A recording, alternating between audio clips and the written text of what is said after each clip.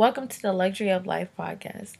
My name is Maya, and this podcast is for listeners who are really trying to dive deep and understand life itself and how we can live it to the fullest because that's what we deserve. And with that, if you're ready, keep listening. Hey everyone, and welcome to another episode of Luxury of Life. We're just gonna get straight into the topic today. Today's topic is relationship styles, relationship types. And y'all are probably wondering why in the world do I want to talk about this and why do I want to listen? Well, to break it down to y'all, I'm gonna give y'all a little snippet. Let me read something from a book. I'll tell you about that book in 1 second, but here it is. It was a particular sad comment, one I wish he had considered before the marriage began. A Christian athlete explained that he was divorcing his wife because if I wanted a model or a television star, I would have married one a long time ago. All I wanted was a housewife. There's nothing wrong with wanting to marry a woman who has an exciting career and enjoy the extra income. And there's nothing wrong with preferring to marry a woman who wants to focus on the home and be a full-time mom. And the problem is that couples often aren't honest about what they want before they get married, which leads to great conflict and sadly, divorce. When choosing someone to marry, when it comes to this issue, don't ask yourself what's politically correct to desire or what you should desire. Be honest. What do you really want? What do you really want? And that is where relationship styles, relationship ideas, and stuff come from. What am I really looking for when it comes to our relationship? How do I want to be? Do I want to be a Bonnie and Clyde? Do I want to be Barack and Michelle Obama? Like, what am I looking for when it comes to this relationship, and what is the style that I'm looking for? And with this conversation, this is such a deep topic. I've decided to break it down into 3 parts. So we're going to be talking about this for a minute. And I want you guys to get your pen and paper. I want you guys to sit down and really listen to what I am saying about the different styles, because all these styles can make up your beautiful relationship that you're looking for. And I want you to take into consideration. Now, pause. Before we get started, I want to put you guys on to this book. That little snippet that I read is from a book called The Sacred Search, and it's by Gary Thomas. This man is beautiful at his work. Now, the book is Christian based, but I honestly believe that anyone and everyone can read this book. It teaches you so much from the perspective of you start off with dating and you're figuring out, do I want to marry this person? Do I want to be with this person for the rest of my life? And it breaks down so much, and it opens your mind up to so many things that you probably didn't even think about. And I'm the type of person to think about everything when it comes to relationship. And this book still had me learning and realizing things that I am worth. Like, this is who I am.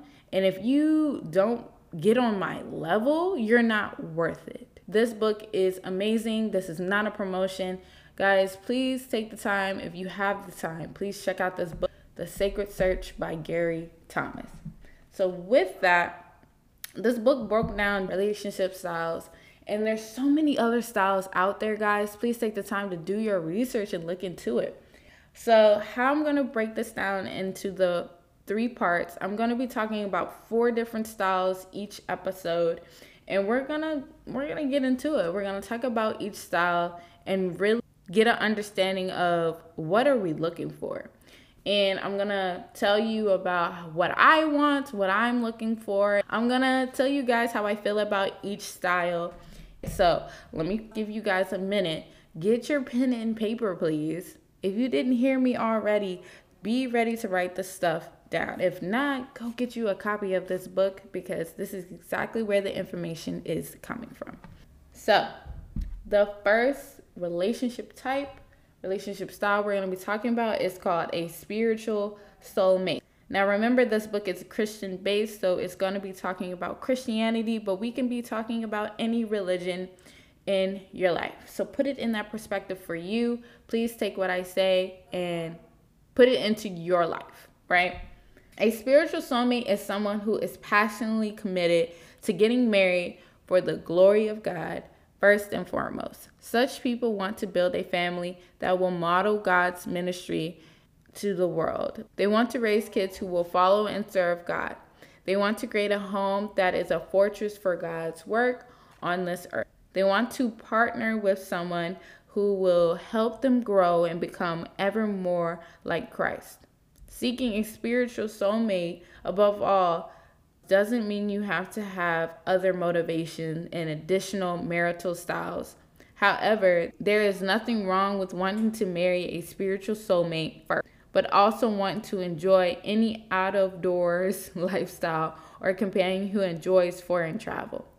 I'm hoping that spiritual soulmate model will rule every Christian's heart, and these other styles will be subsets. But I'm also realistic that spiritual maturity is something we grow into, and that maturity brings evolving motivation. Okay, so spiritual soulmate. If I want to be honest, I want that in my life. I want to have that relationship with my partner, whoever I decide to marry one day. Like, I do want to have a spiritual household for my kids to grow up into. Now, that's for me. Now, I want you guys to think about it. Do I want a spiritual household for my family and where I go with my family? Do I not want one? Like, it's whatever you decide, whatever you feel is best for you and what you see in your future. Now, some of the stuff you can compromise on, but when it comes to marriage and a relationship, there's not much you should be compromising on. You guys should have the right idea of what you're looking for in each other and in your future family if you were to have one. And I've seen plenty of people make spiritual relationships work with different religions, different spiritual things going on. They've made it work. They've given their children options and to grow into the world. And it's such a beautiful thing. So really sit down and think, do you want a spiritual soulmate as a style? Now, in the book, it said you should have this at heart, have your faith at heart, and have these other marital styles as a sub, other things that can add to this specific style. So really think about that. You do not have to be all spiritual and not enjoy life all at the same time. So that is a spiritual soulmate. The next one is called business buddy and romantic idealist. After Prince Charles and the future Princess Diana announced their engagement, an interviewer asked Prince Charles if the couple was in love. Diana jumped in and answered for her future husband by saying, "Of course." Obviously flustered and taken aback, Charles added, "Whatever in love means." It was a painful moment. It seems clear in hindsight that Prince Charles and Lady Diana Spencer were seeking two very different things in their relationships. Charles seemed to be seeking a good match for a future king. Lady Diana pedigree and youthful seemingly fit those needs. Diana appeared to be seeking romance, fulfillment, and a storybook life. And the book continues and goes on about how Diana felt betrayed in that conversation and how the relationship was going. Now, some people really do get married for the partnership, for the business. And, you know, kings and queens, they do that all the time. They get married and so they can have a bigger territory to have as one. And he does the big stuff and she does everything else, right? People like relationships like that. And then you have the person that wants the storybook life. You heard what I said, Prince Charles and Princess Diana. Like, who wouldn't want that lifestyle? I know every girl has thought about being a princess at one point in their life. Like, that is a good idea. But it's crazy to me how the Western society makes us think that that's the perfect relationship. That's what I should be looking for. If I can't have a prince, then they are not the one. And let me just give you guys this idea. It is reality. This is real life. Not all of us are living that dream of being a prince and princess. Not saying you can't. Go find you one, girl. Like, go find you one, guys. Like, go find your princess. Like, do your thing. But this is real life. We can't have that storybook life all the time. And it's sad to say, but life is just what it is. Life. So for me, when I read about that style, I was like, I've seen that. I've seen people just get into a relationship for the business. And I've seen people who just want that romantic storybook.